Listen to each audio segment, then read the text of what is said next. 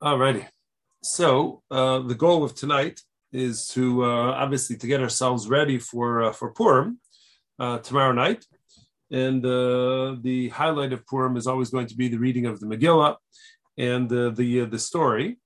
And as much as everybody's familiar with the story, I'm not sure how much time people have spent sort of working out the exact timeline, what span of time the events transpire over, as well as when very specific events within the story go ahead and take place. And as we'll see tonight, hopefully. So there seems to be like a lot of gaps in time and a lot of uncertainties about when events take place. So let's just go ahead and let's start off with just a very quick overview of the story. And then from there, we'll move on and see more specifically. So right now, what we're going to do is we're going to go chapter by chapter. There's 10 chapters in the Megillah, and each chapter is primarily focused on a certain scene of the story. So chapter 1, and I'm just going to scroll down. If you have a Megillah in front of you, that would be great. But the first chapter, as we know, so this has to do with Achashverosh's two parties. First, he has a party for the entire kingdom, and then he has a second party at a more narrow attendance list. Those people who are specifically from Shushan. Now, it's at this second party that Achashverosh has this great idea. Hey, why not go ahead and invite Vashti to join us? She says, as it says right over here, but the Queen Vashti refused to come. She says, thanks, but no thanks. I'm not coming to your stupid party. And he gets obviously very angry at that, doesn't know what to do, turns to his advisors and say, hey, you guys are experts in the law over here. What exactly should be done at this time? And they say, listen, it'll be humiliating to go ahead and to allow this precedent to pass that Vashti could go ahead and she could be so disrespectful, such a chutzpanyak. It's going to have terrible consequences in terms of the moral fabric of the perceived moral fabric of moral, obviously in context of Achashverosh, but the moral fabric of the country. And the only thing that we can really do, the way to handle this, is to go ahead and execute her, and they have her executed. End of scene 1, chapter 1. Chapter 2 begins where Achashverosh is calmed down and he decides, hey, I don't have a wife. So probably, sometime later on, he realizes that he doesn't have a wife. And his servants, the Narei HaMelech, the king's servants, they have a great idea. And they say, hey, let's have a beauty pageant. And we'll go ahead and that will be the way to figure out who the queen is going to be. And it says that this is a wonderful story. Vayitav hadavar, not a wonderful story, a wonderful idea. Vayitav hadavar b'nei HaMelech v'yaskein.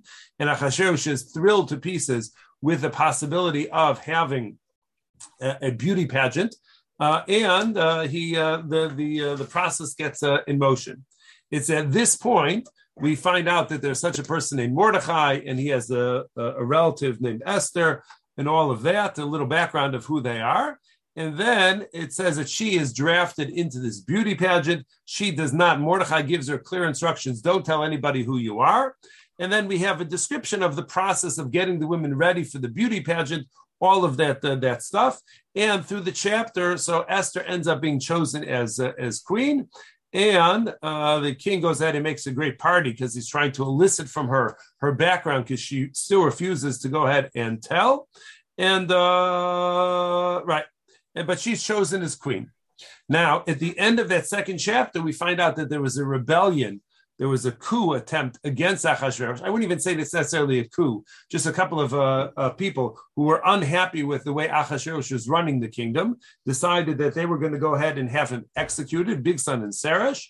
Mordechai finds out. He informs Esther. Esther informs Achashverosh. Achashverosh has them killed, and the event or the incident is recorded in the history books. End of scene 2, chapter. The second chapter. Yes, Mel. Do you want to say something? No. Okay. Third chapter begins. Haman is now formally introduced. He somehow is able to secure himself all sorts of power. He expects everybody to bow down to him. Mordechai, as we know, refuses to bow down to him, and Haman goes out of his mind with it's not even jealousy, but out of his mind with the Mordechai's refusal to bow down to him. And it's not enough for Haman to go ahead and just kill the one person who refuses to bow down to him. He decides that there's a Jewish problem in the empire, and we got to go ahead and we got to take care of the Jewish problem. And he goes ahead and he decides that he's going to have a lottery. He's going to choose a date upon which he's going to have the Jews executed. What's interesting is he does that before he's even consulted with Achashverosh. He just decides on his own what the date is going to be, how the lottery is going to come out. And once he has a date on the calendar, it's as if he says to Achashverosh, listen, it's already on the calendar. We got to take care of this. We can't undo it now. It's already there. So it's at that point he goes to Achashverosh, and Achashverosh does the act of taking off his signet ring, which effectively gives Haman all of the power in the world to do whatever he wants. And a message is sent out. This was the sort of like the opposite of an Amber Alert, but the message is sent out throughout the kingdom that there's going to be a day where the Jews are going to be killed. And the city of Shushan, the parak ends, Be'ir Shushan Navocha, that the city of Shushan was, they translated as in consternation. But obviously they were unhappy about this decree. Chapter 4 begins, Mordechai is aware of what happens. He first demonstrates some mourning and some sadness and gives out a cry. And he now has to communicate with Esther, saying that, listen, there's something which is terrible, which is going on over here. And being that they can't communicate directly, this is pre-texting. So they go ahead and they have this hasaf going back and forth between them, negotiating what Esther is going to do to try and save the people. Esther initially refuses. Then finally Mordechai says, listen, either you're with us or you're not. The salvation is going to come no matter what anyways, and either you're going to get credit for it or you'll just be a forgotten figure in the course of Jewish history, of world history. And she says, fine, you got me, you twisted my arm enough. I'll go ahead and I will relent. As she says, Lech kenosis kol Yehudim, but we have to go ahead and we have to prepare. So go gather all the Jews. Everybody's got to fast for 3 days, and then I'm going to go in and I will take care of things. Okay, and Mordechai at this point listens to Esther. Chapter 5 says, it was on the third day, I should say, that she decides that she is going to go in to the palace unannounced. She's going to go into the royal chamber unannounced. With the risk that he may not take favorably to the fact that she is popping in uninvited. But fortunately for her, so he accepts her willingly, stretches out the scepter, which means that she's accepting she's not going to be killed. He says, what can I possibly do for you, my dear? She says, I'd like to invite you and Haman to a party. And he is just thrilled to pieces that this means that finally Esther actually likes him. Until this time, he wasn't sure that she liked him, but now that she's going out of her way to invite him to her party, it must be that he likes her. And he rushes to go ahead and get Haman, bring him to the party. They go ahead and they drink their bourbon or their scotch or their arak, whatever they would drink back then. And he says again at the party, what can I do for you? She says, I don't need anything, but maybe come to my party tomorrow. So Haman walks out of that party thrilled to pieces because he's so honored that he's invited to this private party between Esther and Achashverosh. And however, when he sees Mordechai once again, the thorn in his side, refusing to bow down, so he becomes consumed again with anger and doesn't have the patience anymore to wait to execute Mordechai together with the rest of the Jews. He brags about his family to his family. And they advise him, listen, the best thing to do is just knock off Mordechai right away. You have the power anyways, because you have the signet ring. So just go ahead and prepare a gallows and you'll execute Mordechai in the morning. And then by the time you go to the party tomorrow, so Mordechai will no longer be a thorn in your side and all will be good. And And Haman is thrilled by the idea, prepares the gallows. He's all ready to go ahead and carry out the execution of Mordechai. That night, chapter 6 begins. That night, Achashverosh can't sleep. And he goes at and he finds out he wants somebody to read him a story, books on tape. This is the original books on tape. So they go ahead and they read him the history of Mordechai and Bigsan and Seresh, how Mordechai saved him. And Achashverosh, as Achashverosh is thinking about how he could go ahead and he could reward Mordechai for this, Haman happens to pop in the middle of the night. Haman is so impatient to get Mordechai executed that he pops in the middle of the night, or maybe early in the morning. And Achashverosh asks Haman for advice. What exactly should be done to a person who the king wants to honor? The megalomaniac that he was, Haman says, obviously he's talking about me. So he went ahead and gave an elaborate description about all the best way to honor such a great person. Achashverosh says, great idea. Do that to Mordechai. Nothing could have bothered Haman more than that. So rather than securing permission to have Mordechai executed, he instead has to go ahead and take Haman out and parade him through town as this royal great person. And he does so. And after the parade, Mordechai goes back to his place of mourning, his sackcloth and whatnot. Haman tells his family about what happened. And they said, oy vey, look at what's going on. And as they are, and they said to him, listen, we have to tell you that in the event that this Mordechai fella is one of the Jews, I think it's bad. That spells bad. That's a bad recipe for you. I don't think that's going to work out well for you. And as they are telling him that they don't think this is going to work out well, so then the messengers come in and say to Haman, listen, it's time for Esther's party. We'll talk about the Megillah. And let's get cracking. So at that point, that ends the 6th chapter, and the 7th chapter begins at the second party. So the second party, once again, they start drinking and whatnot. And Achashverosh says, my dear Esther, what can I do for you? She says, well, the truth is that there are people who are out to exterminate me and my people. Remember, Achashverosh doesn't know who her people are yet. But he says there are people who are out to go ahead and have us executed. And are you going to tolerate this, my dear husband Achashverosh? And Achashverosh, playing dumb, or maybe actually was dumb, it's unclear from Chazal how they perceive him. But the Achashverosh says, the famous line, Mihu Zev Ezehu Hashem Loli Bolasos Kain. Who is this fellow who's going to go ahead and have my queen's people executed, exterminated, including my queen? Esther goes ahead and points to Haman and says, Haman hara hazeh, it's this fella. And Achashverosh is beside himself in fury once again. There's a recurring theme for him. So he gets furious and decides he needs to go ahead and do some breathing exercises, and he's going to go meditate in the garden before he makes any hasty decisions. He'll make a hasty decision, but he's going to go ahead and get some fresh air and meditate for a little bit and do some breathing beforehand. When he returns in, he sees Haman had climbed onto Esther's bed to plead for his life. As Achashverosh walks in and sees Haman climbing onto her bed, he obviously assumes the worst, uses that phrase, are you going to go ahead and try and steal the queen from me in my own palace? And Charvona, the ultimate fair weather fan, says, hey, you know what? Haman just prepared a gallows. I think it's free right now. You could go ahead and you could hang Haman on that. And Achashverosh says, once again, great idea. They hang Haman. And it says, the chapter ends, V'chamas HaMelech shechacha, and at that point, the anger of the king now subsides. The 8th chapter now tells us all about the transition from the Haman being the powerful one to Mordechai and Esther being the powerful one. And that goes to the first part of the chapter.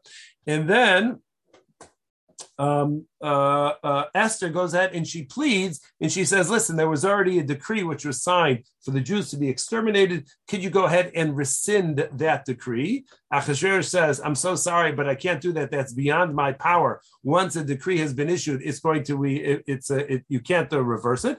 But what I can do is I can issue another decree which says that the Jews have the right to go ahead and defend themselves. How does that sound? And she says, I'll take what I could get. And they go ahead and they do so. Mordechai goes out wearing royal garments. Now, this seemingly is the second time that day that he goes out wearing those royal garments because he already went out that day. The Jews are all thrilled to pieces. The 9th chapter deals with what happens on that fateful day in the 12th month, the month of Adar, on the 13th day of the month, which had been the day that Haman had that came out in Haman's lottery upon which to kill the Jewish people. And it tells the story of not in detail, but it says that they went ahead and the Jews defended themselves. This is where the 10 sons of Haman are killed. Lots of people die. The Jews defend themselves successfully. In Shushan, they have to go ahead and they have to do battle for an additional day. And therefore, in Esther secures permission to save them for another day.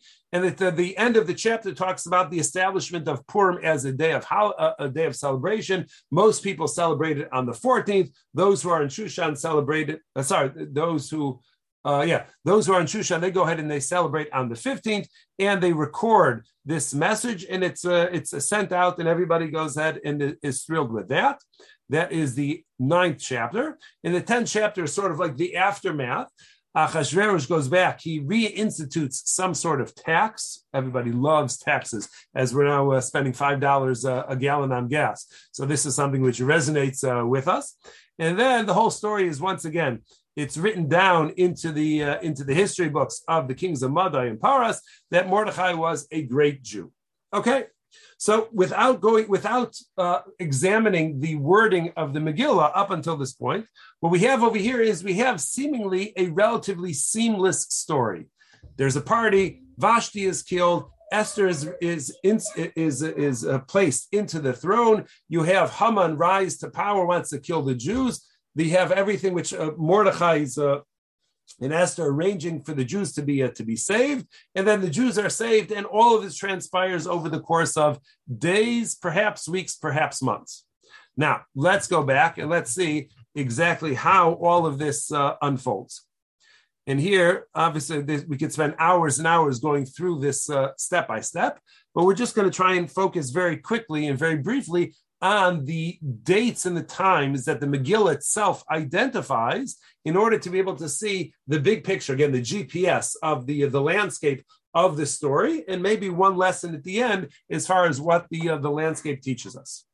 Okay, so now, as we know, at the very beginning of the thing, it says, Bishna Shalosh Malcho.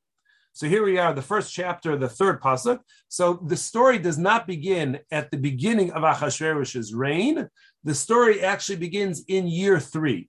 So this is our anchor. This is our starting point. We're on the 3rd year of the reign of Achashverosh, where he goes ahead and he has this party. We don't know when during the year it was, but he has a party. We know it was a 180-year party. 180-day party, sorry. And then after that, he has a second party. During this second party is when Vashti is killed. So the story begins year 3 of Achashverosh's reign, and that's the next thing that you need to know. Now, we know that the chapter 2 begins, Achar Hadvarim Ha'ela. So after this, it doesn't tell us what this is necessarily, but after this, after Achashverosh sort of calms down, they translate over here as he became appeased. So then he realizes that he doesn't have a wife and he needs a new queen. It's embarrassing that here he is. He attends all these king conventions and he doesn't have a queen to sit together with him. And there's always an odd number of people at the table. I mean, they're always seated by couples, and he is the odd man out. He's the third wheel and can't tolerate that anymore. But this phrase, Achar Hadvarim Ha'ela, so the Medrash actually says, has a machlokes as far as the timing of this is concerned. So one opinion is, which would be the simple way of reading it, is that he has Vashti executed, and like the next morning he wakes up and says, Oy vavoy, I don't have a queen. So that would be one way. That's one opinion in the Medrash. And right. However, the Rabbanan, they go ahead, this seems to be the majority opinion, the Medrash, they say that the term Achar is actually muflag, that there was a long span of time in between Vashti's execution and when Achashverosh wakes up and realizes he doesn't have a queen. And they say there was actually a 2-year span of time. So there's potentially a 2-year span of time between Vashti's execution and the beginning of chapter 2. So we don't see it there because we read one right after the other, and the term achar always means afterwards, but there is an opinion in the Medrash which says that it was actually a 2-year period of time. And what's interesting is that, and this is the whole process of doing it, and we know that part of that process, that they spent a lot of time getting their hair did and doing their makeup in whatnot. But what's important is that towards the end of the chapter over there, it says that this pasuk over here says that Esther was taken by Achashverosh to be the queen in the 10th month, which is called Tevis, Bishna Sheva l'Malchuso. Bishna Sheva l'Malchuso. This is now year 7 of the reign. So in terms of dates, which are identified explicitly, year 3 is the party. Year 7 is when she's finally chosen as queen. So regardless of whether or not the pageant lasted 4 years or lasted only 2 years, either way, between chapter 1 and the end of chapter 2, 4 years have transpired. So that's something which is significant, which is important to be mindful of, that you have this long span of time which transpired. Actually, you know what I'm going to do? Let's see if I can. Do you have a new thing on your screen there? Okay. Hold on. Let me see if I could do a dual share.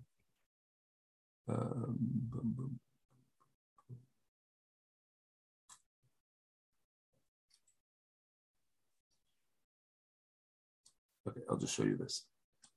We'll have to. Oh, no, wrong one.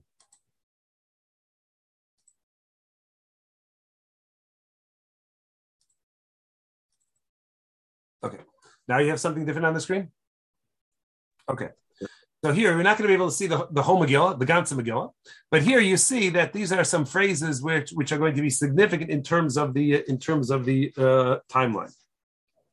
So here, so we see that it's now in the chapter 2. So this is the 7th year of his reign, as we said. So 4 years transpire. Now, when we move along in the story, so now we move on to the 3rd chapter. The 3rd chapter is the rise of Haman and what he's involved in. So here in that story it says B'chodesh Harishon u'chodesh Nisan b'shna 12 l'melech Achashverosh. So here between chapters 2, when Esther is actually chosen as the queen, which is year 7 of the reign, and now we find ourselves in chapter 3 of the Megillah. Suddenly we're in the 1st month, we're at the beginning of the 12th year of Achashverosh's reign. So again, there's 5 years which is missing over there in between the end of chapter 2 and the beginning of chapter 3. And it's in the month of Nisan, as we're going to see, on the 13th day of the month of Nisan of Achashverosh's reign, that is when Haman goes out, and that's when he throws the lottery. So it was on that calendar day that he decided he needs to go ahead and kill the Jews. So somehow between year 7 and year 12, so Haman rises to power, gets furious at Achashverosh and at Mordechai, and decides he needs to kill him. And it says that the lottery which he cast, the casting of lots, it came out to L'chodesh Shem Asar Chodesh Adar. So it came out to be 11 months later. So he's in the month of Nisan. So you're going to make a full cycle around the calendar from Nisan all the way to Adar. So they have a long time to go ahead and plan the extermination of the Jews. But that's what came out. Now, there's an interesting thing in that when he originally cast the lot, it doesn't say that it felt what day of the month of Adar the Jews were supposed to be exterminated. Initially it just says that it was going to be in the 12th month, which is the month of Adar. Later on it says that the messengers, so later on, I want to show you 2 things side by side. Let's see if this works. Do you now have 2 things on your screen? No? No such luck. Okay. But there was a way to do it. Okay, so when it says that when it says in the chapter that they sent out messages to let everybody know that the Jews are going to be exterminated. So over there, the pasuk actually says explicitly that 3:12. It says Vaykeru Sofrei HaMelech b'chodesh harishon b'shosha asar yom bo. So that's when the scribes are called in. Messages are drafted, and they're sent out to be v'nishloach svarim, says the next pasuk.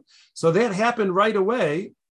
That they're going to Haman didn't wait at all to spend time advertising. As soon as the lottery came out, so he went ahead and sent messages right away, immediately, to inform everybody that 12 months from now or 11 months from now, so is going to be the day that they're going to exterminate the Jewish people. So that's what happens through chapter 3. Now. So now keep track. So the message comes out on the 13th of Nisan. Yeah. So now it says in the next chapter, that happened in chapter 3. So now in chapter 4, so we find out that Mordechai, the chapter 4 begins, Mordechai yadas kol asher na'asa, v'yikra Mordechai es bigadav. So Mordechai knows what happened, and he tears his clothing. So there's actually a machlokas about this, whether or not, what day did this occur, and when did the 3 days of fasting, because remember, in chapter 4, Mordechai finds out, he has the negotiation back and forth between him and Esther says, okay, I'll go in, but you have to tell everybody to fast for 3 days. So what exactly were the 3 days of that fast? And there's a fascinating machlokas about that as well. Just if I get my correct page. So there's a fascinating machlokas about that. So there are some midrashim which say that it was on the very day that Haman sent out the message, that's when the fasting began. So they fasted on the 13th of Nisan, the 14th of Nisan, and the 15th of Nisan. The Gemara says very clearly that they did not have a Pesach Seder that year because they were fasting. So 13, 14, 15 was right away that they went ahead and did so. And there's a whole discussion about that means that they didn't really fast on the first day because it started in the middle of the day, but we'll put all of that aside. And then there's another medrash which says that they didn't start fasting on day 13 of Nisan. They started fasting on day 14 of Nisan. So the 3 days of fasting were 14, 15, and 16. This actually makes a little bit more sense with some of the other chazals, because if you remember, the Gemara says that when Haman came to pick up Mordechai to take him to the parade, so Mordechai was teaching the kids, he was in school with the kids, and he was teaching them about the Korban HaOmer, the special Korban which is brought on the 16th of Nisan. And Haman says, hey, what were you teaching the boys over there? He said, well, in the time of the Beis Hamikdash, there was a Korban which we would bring on this day. And Haman says, oh, that Korban which you guys were going to bring, that was docha, that pushed me off, that now saved you from me. But that whole conversation assumes that the day that Haman was going to bring them was on the 16th of Nisan, which would have been day 3 of when Esther was fasting. But what that means also is that if Haman was coming to get Mordechai on day 16 of Nisan, so remember that is the day of the second party, which means that the day of the first party was the 15th of Nisan. So Esther fasts on day 1. On day 2 of the fast, which is the 15th of Nisan, she goes in and she invites Achashverosh to the party. You didn't think about it before, but apparently she was serving Pesach at that party. I don't know why they wanted to come to a second party. They were serving Pesach. They must have been that fruitcake or something like that. But they went ahead and they were eating Pesach at their first party. So the night that Achashverosh can't fall asleep is after Yontif, Motzai Yontif, going into the first day Chol HaMoed. Now we understand probably why he didn't sleep, because indigestion from all the matzah. So that they went ahead and that he ate. But and therefore the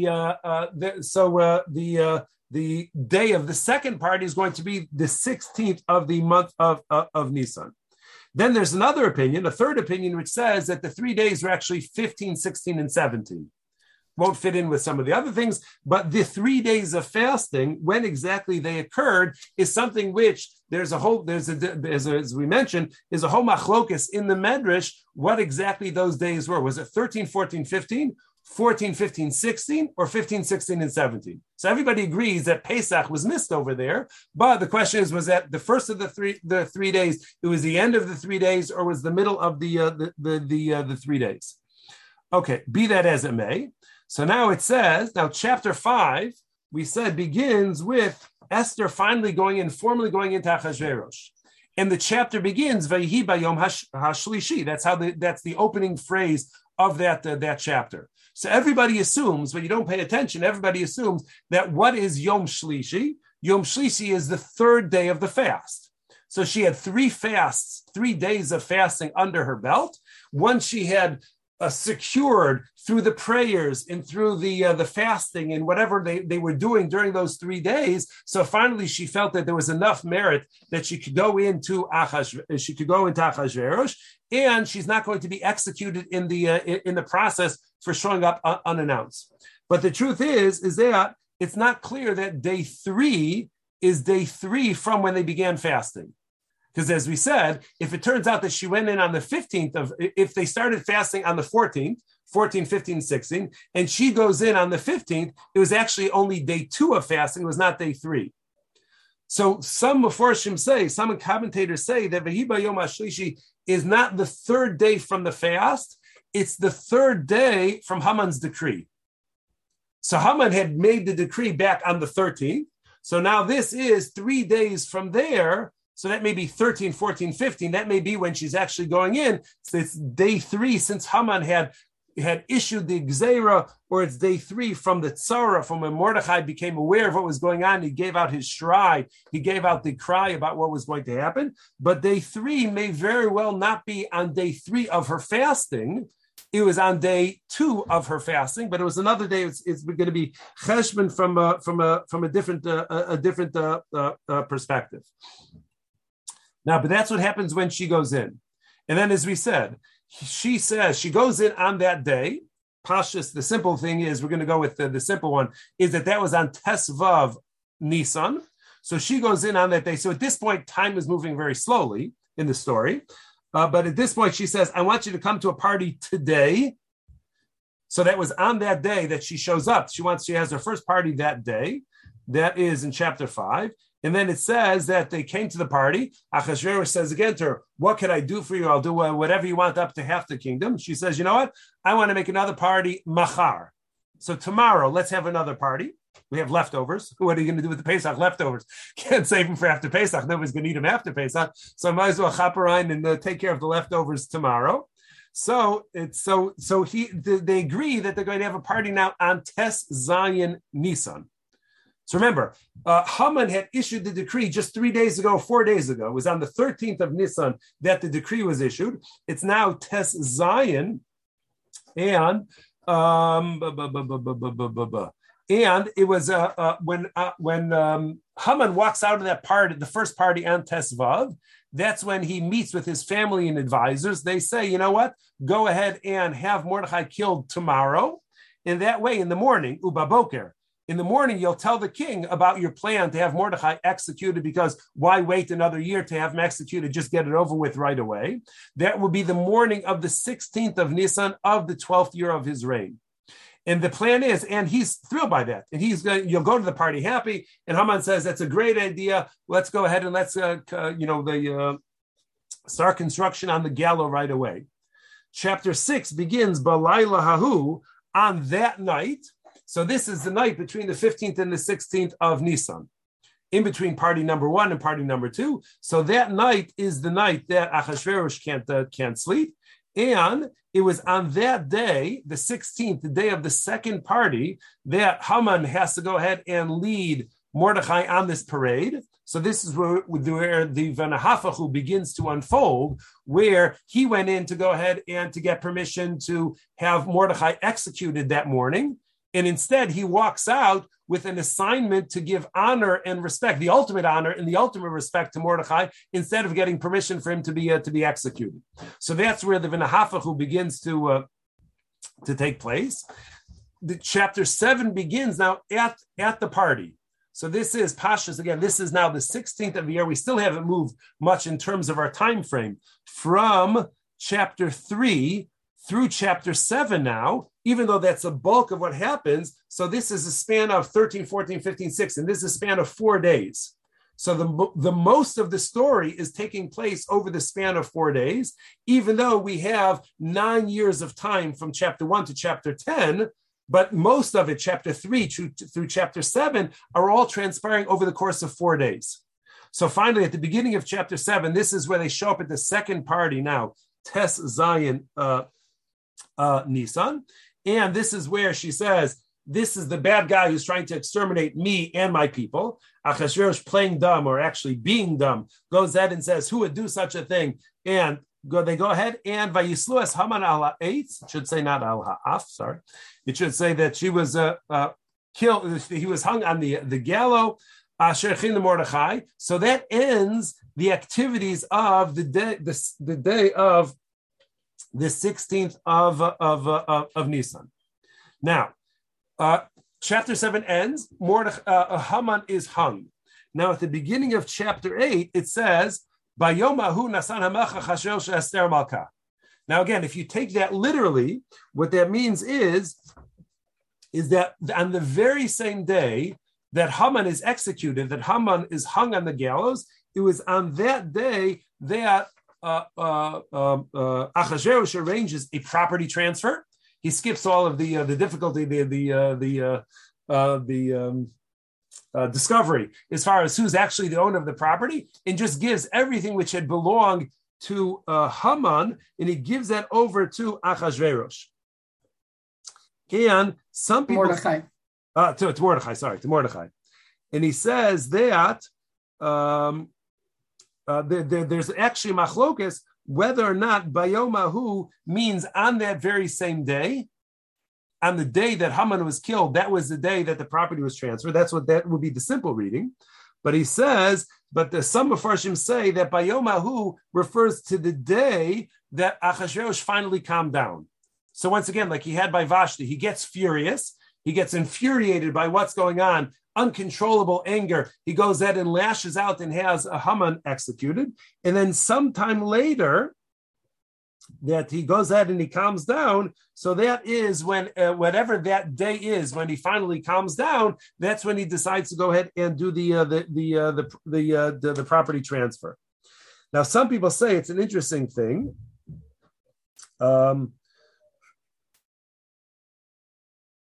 There's a pasuk later on in the Megillah, which says, this is also in chapter 8, where it says, Hinei beis Haman asati laEsther. This is Achashverosh talking. He says, the house of Haman I gave to Esther, voso talu ala eitz, and I hung him on the tree. So if you take those two phrases as they appear, it sounds like the sequence of events was that the property transfer took place, and then Haman was killed. Now, from our reading where we are now, it sounds like the sequence was the opposite. That really what happened was he was hung, and after he's hung and he can't retain his property anyways, so rather than having it go through the Yerusha route, the inheritance route, so Achashverosh made the executive decision to go ahead and just give all the property over to Mordechai. Some people say that actually what was done was very specifically to torture Haman on the day of his death. In other words, Haman realized that he's going to be executed.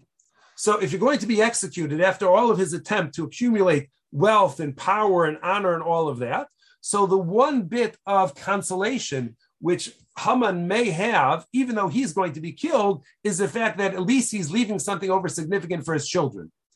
Whatever number of children he had, whether it's 10 or whether it's 50, but at least he's going to leave over that power and that wealth over to his children, so he could have somewhat of a consolation that he left something significant for them, and maybe they'll take over where he left off, and they'll be able to carry out the plan to have the Jews exterminated. He has no idea that the Jews are not going to be exterminated.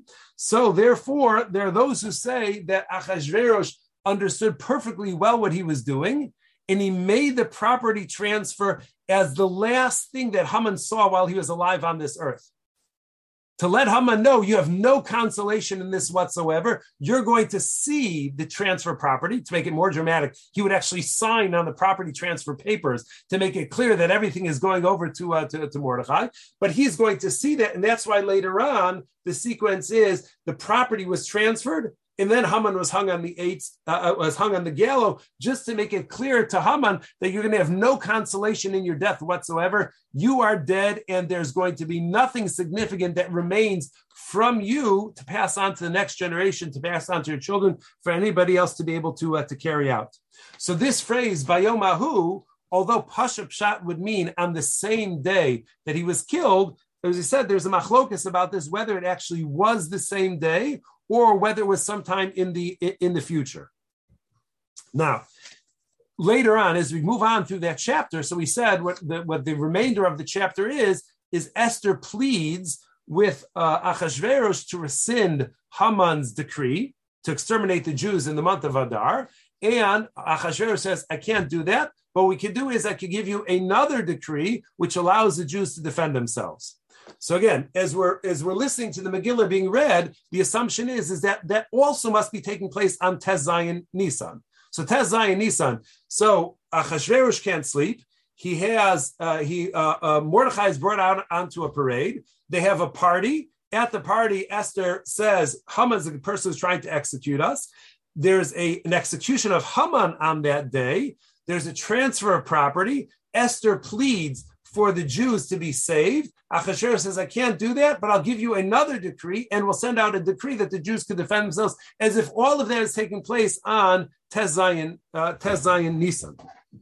But the truth is that if you look, and this is what you have over here, in this line, which is highlighted over there, that the decree which Achashverosh was maskim to, that he agreed to send out in order to save the Jewish people, so that was not sent out till B'chodesh Hashlishi, B'chodesh Sivan, B'shoshav Esrim Bo.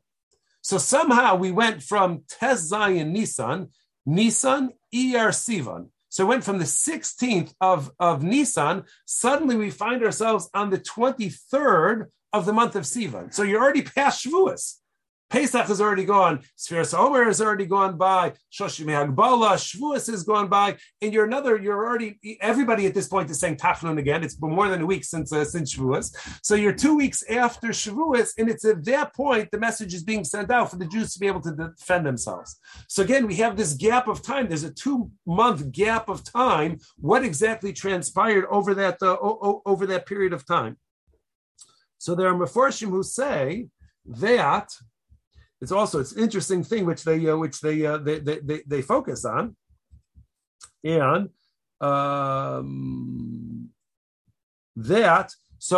remember that one explanation I give why there would be this passage of time, this gap of time which is missing, is because the original decree was sent out on the 13th of Nisan. If they sent out the second decree that the Jews could defend themselves on the 16th of Nisan, then Achashverosh looks like a fool. Because 3 days ago, he just sent out a decree saying the Jews could be exterminated. And the mere 3 days later, he's now saying, but the Jews could defend themselves. So that doesn't make any sense. It's like Congress or something like that. He would look foolish to go ahead and to be issuing a decree to kill them, and then just a few days later issuing a decree that says that they can defend themselves. So he inserted this gap of time, would not send out the second message until months later, so it wouldn't seem like he was such a wishy-washy person. He already seemed very wishy-washy. Chazal described him as wishy-washy. So to avoid that label, he wouldn't send out that second message till 2 months later. And then it seemed a little bit more reasonable that the lobbyists had gotten to him and they had convinced him to change it, and that would be one explanation. Another explanation could be that it took them that long to figure out a plan to counter the first one.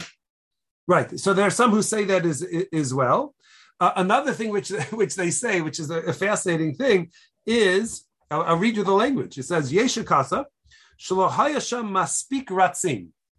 They didn't have enough Uber drivers to send out the message already, because what had happened, they had already sent out the drivers on the 13th of Nisan. So all the people who are capable of sending out messages to 127 counties, let's say, so that takes a lot of manpower to go ahead and send them out. And how many people do you still have left on staff who weren't out there? They weren't all like next door, right around the corner. You would imagine 107, this was considered by Chazal to be the totality of the known inhabited part of the world. So it takes days and days and weeks to go ahead and get all these people out there. Remember, to send messages of the new month from Yerushalayim to Galus, which was just a part of the kingdom, so that would take at least a month. It would take at least 2 weeks. So if you go ahead and you're spreading that out even further, all the way to India, so they have to go another 2 weeks. So you run out of messengers at a certain point. You don't have that kind of staff on there, like the IRS doesn't have enough people to look at returns. So everything is going to be running behind. So they simply ran out of messengers,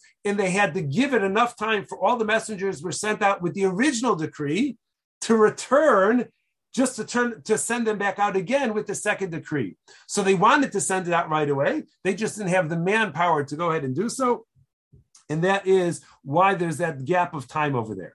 Now, what's fascinating is once you realize that this is taking place, then you move on to later on in the chapter, where it says, so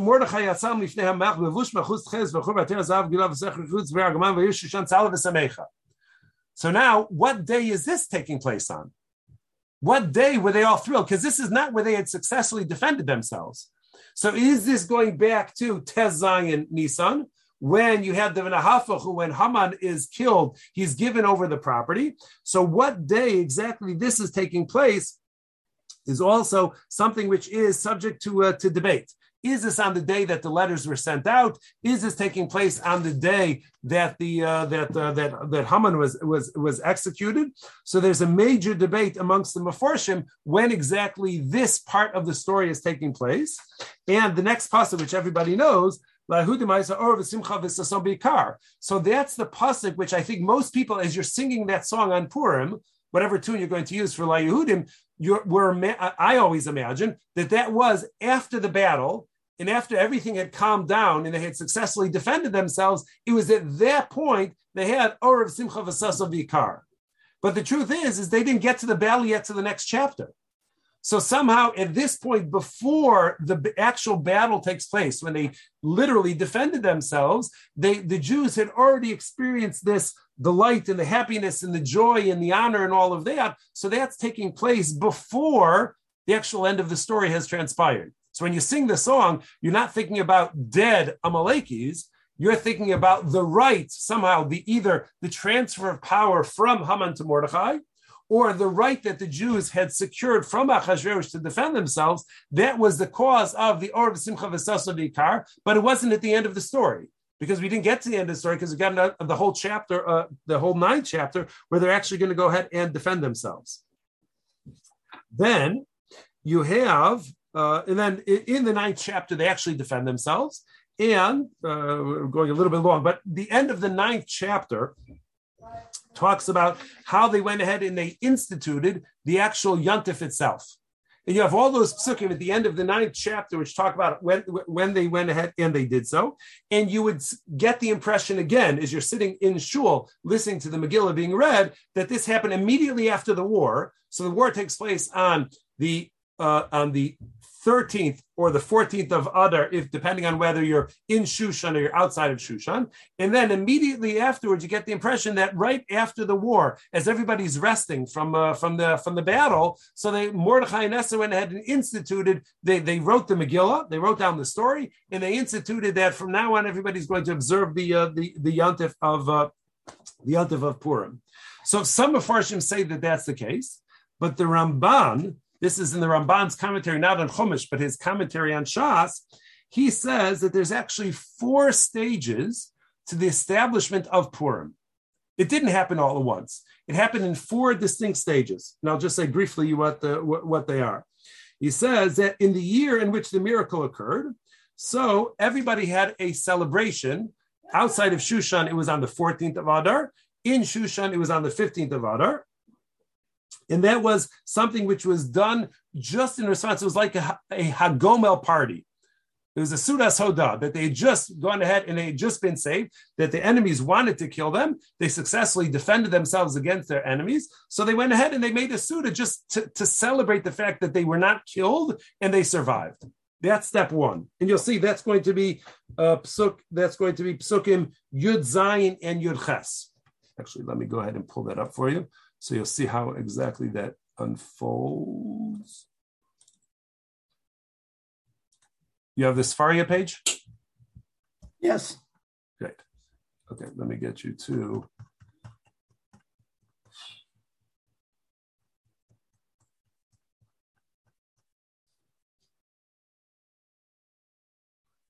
So here, what you have on the screen over here is Psukim 17 and 18, Yud Zayin and Yud Ches. So the Ramban says this is Shlav 1. This is step 1 of the celebration. And this was the immediate response after the Jews had defended themselves. And it just says that they made a party. Everybody made a party to celebrate the fact that they had survived the attack from their enemies. Then step number 2 is in the years afterwards. So the unwalled cities, this is what you have in Pasuk 19 over here. So the unwalled cities went ahead and they decided on their own that they were going to make an annual celebration of their salvation. And this was without Mordechai's guidance. This is without Esther's guidance, just on their own. That's why it says, that this was instituted by the people who lived in unwalled cities. It wasn't guidance from the Anshe Knesset Agdola. It wasn't guidance from Sanhedrin. It wasn't even from Mordechai and Esther. They just decided on their own that they're going to go ahead and they're going to celebrate every year, annually, on the 14th of the month of Adar. And they said it's going to be a day of Simcha, Mishta, V'Yom Tov, Mishlach Manos. And that was their own institution without any guidance whatsoever. That's what you have over there. And the Ramban says that the walled city people at this point did not make an annual celebration. That's why the pasuk only mentions the unwalled city people, because the walled city people, for whatever reason, they weren't going to go ahead and do so. And the Ramban suggests that maybe because the people who were in the unwalled cities, they were at greater risk. Those who were in the walled cities, the wall provides them with a certain level of protection. They weren't as afraid of being exterminated because they had a good defense system by the walled city. But the unwalled city people, they felt much more vulnerable, and therefore they felt compelled to celebrate even more. Okay, be that as it may. Then the next psukim is Chaf through Chaf Gimel. So here, now, this is where Mordechai starts instituting the celebration of Purim itself. And it says, after a period of time, and it relates to a discussion in the Gemara, that they were hesitant in the story itself, whether or not they could include this in Tanakh. There's a pasuk in Tanakh which says that there's going to be 3 references to Amalek, and they figured that was already taken up by stories in the Torah, in the story by Shaul and Shmuel, like we read this past week, and they thought they had run out of opportunities to go ahead and to institutionalize it. And then somebody came up with a chap, whatever their chap was, that they could go ahead and do so. So is this point that Mordechai and his Beis Din instituted the fact that they're now going to celebrate throughout the kingdom. So everybody's now going to celebrate, and this is going to be, and this is now formalizing that in the unwalled cities it's going to be on the 14th, on the walled cities it's going to be on the 15th. And they went ahead, and when Mordechai went ahead and instituted formally, so he went ahead and he changed slightly the way the unwalled city people had decided to celebrate on their own, and that's why it says it's going to be a day of feasting and happiness. In the unwalled city people, when they instituted the observance, they didn't have matanos evyonim. When Mordechai introduced observance of Purim, he institutionalized and formalized it. He was the first one to come along and add in this idea of matanos evyonim. And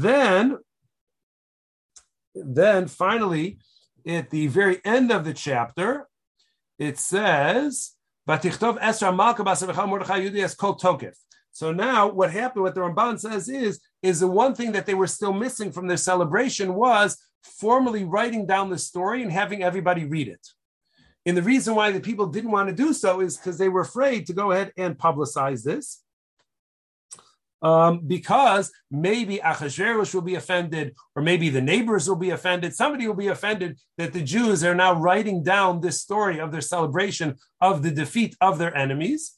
And therefore, they were afraid to go ahead and publicize it until here you have at the beginning of Pasuk Chavtes over here, where Esther and Mordechai go ahead and wrote with all emphasis to confirm the second letter of Purim. So this is where the Megillah is now being institutionalized as part of Tanakh and as part of the observance of the day. And he went ahead to make sure that everybody understood what the intention was. That once Mordechai and Esther wrote it down, so they went ahead and then they sent the Ganze Megillah, to the entire kingdom, that they should know that they're going to observe it, to formalize it and make it a permanent fixture in the Jewish calendar. And indeed, they went ahead and they did so. So this is something which, again, as we're reading the story, we think of this taking place immediately after the battle, the defense that the Jews successfully performed against their enemies who were attacking them. But at least according to the Ramban, this is many years later, that they finally went ahead and all of the different pieces of how Purim is going to be observed, which days, who's going to celebrate, how they're going to celebrate, what they're going to read. This is something which the Ramban said also took place over years and years, rather something in the immediate aftermath of that defense. And then the 10th chapter is just a sort of a summary of all that happened. We don't have to spend so much time on that, but this is the storyline in the how we have. You go from year 3 to year 7 very quickly. Year 3, the party. Year 7, Esther's taken as the queen. Year 12, when Haman finally rises to power and the decree is issued to exterminate the Jews. And then much of as far as what's explicit, much of the story now takes place in year 12, between the month of Nisan and the month of Adar of year 12. And then the end of the story, meaning the formally adopting Purim and all that's involved in that takes place either in year 12 or, according to the Ramban, it takes place over the course of years afterwards, not recounted explicitly in the Megillah itself when that was, but it takes place. And it's important to keep track of this the timeline which is taking place, because this is which we won't go through now, but it's going to ultimately be very instructive in terms of just appreciating the experience that Esther went through over Purim. Think about that, of what Esther thought about between year 7 of Achashverosh's reign, when she was chosen as queen, and year 12. What is going through her mind over the course of those 5 years? And I think that there's a very important lesson in that. But I'll leave that up to you guys to work on over Purim, and then maybe some other point we'll do some more GPS for the Megillah, perhaps next year. So that is what I have. So everybody should have a Freilich and Purim, an easy fast, an easy meaningful fast to